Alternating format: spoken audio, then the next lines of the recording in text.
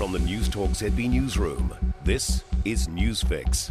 Good afternoon, I'm Raylene Ramsey. This is your afternoon news fix for Thursday, the 10th of February. In this update, anti-COVID mandate protesters and police are still face-to-face outside Parliament. The standoff has been going since just after 8 this morning. Jack Crossland is there. A bright neon yellow line now surrounds Parliament's front lawns, police officers inching closer and closer in.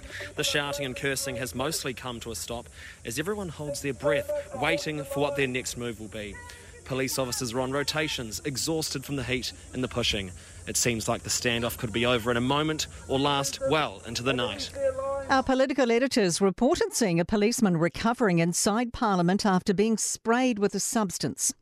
Protesters are being dragged off to waiting police paddy wagons as big as buses, with more than 50 arrested at last count.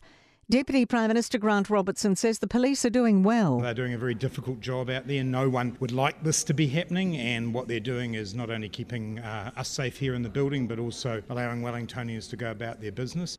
And protesters' cars, trucks and camper vans are parked along nearby streets, creating a gridlock.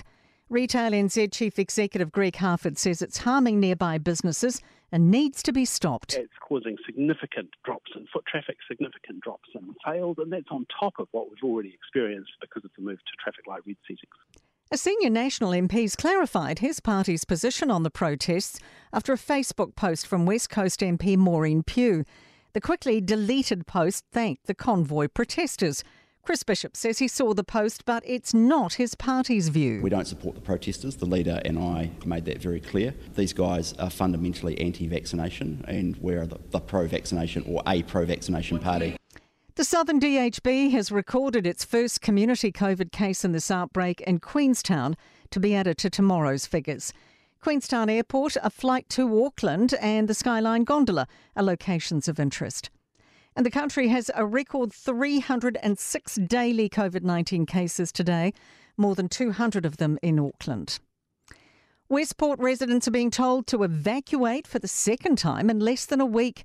Buller District is in a state of emergency, with heavy rain and a high tide this afternoon expected to flood low-lying parts of Westport tonight. Houses edging Buller River on Roebuck Street are already wet. Mayor Jamie Klein says he knows leaving home can be distressing, especially for those who went through this ordeal last week. The evacuation centres are open and available to receive people at the South School Hall and Sergeants Hill Hall. There will be other evacuation centres notified later as they open if required. And the popular Heaphy West Coast walking track looks to be out of action for several months. It was severely damaged in parts by last week's torrential rain. To sport headlines, and all members of the Blues have tested negative for COVID-19 in the Super Rugby Queenstown bubble after a round of testing following a teammate being identified as a close contact. All Blacks Scott Barrett, Braden Ennor, George Bridge and Joe Moody will get their first taste of rugby for the year in the Crusaders' final pre-season outing against the Hurricanes in Arrowtown on Saturday.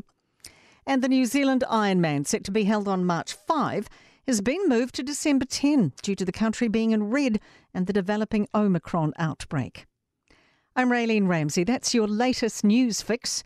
We'll be back with the next update tomorrow morning from the Newstalk ZB Newsroom. For more news, listen to Newstalk ZB live on iHeartRadio.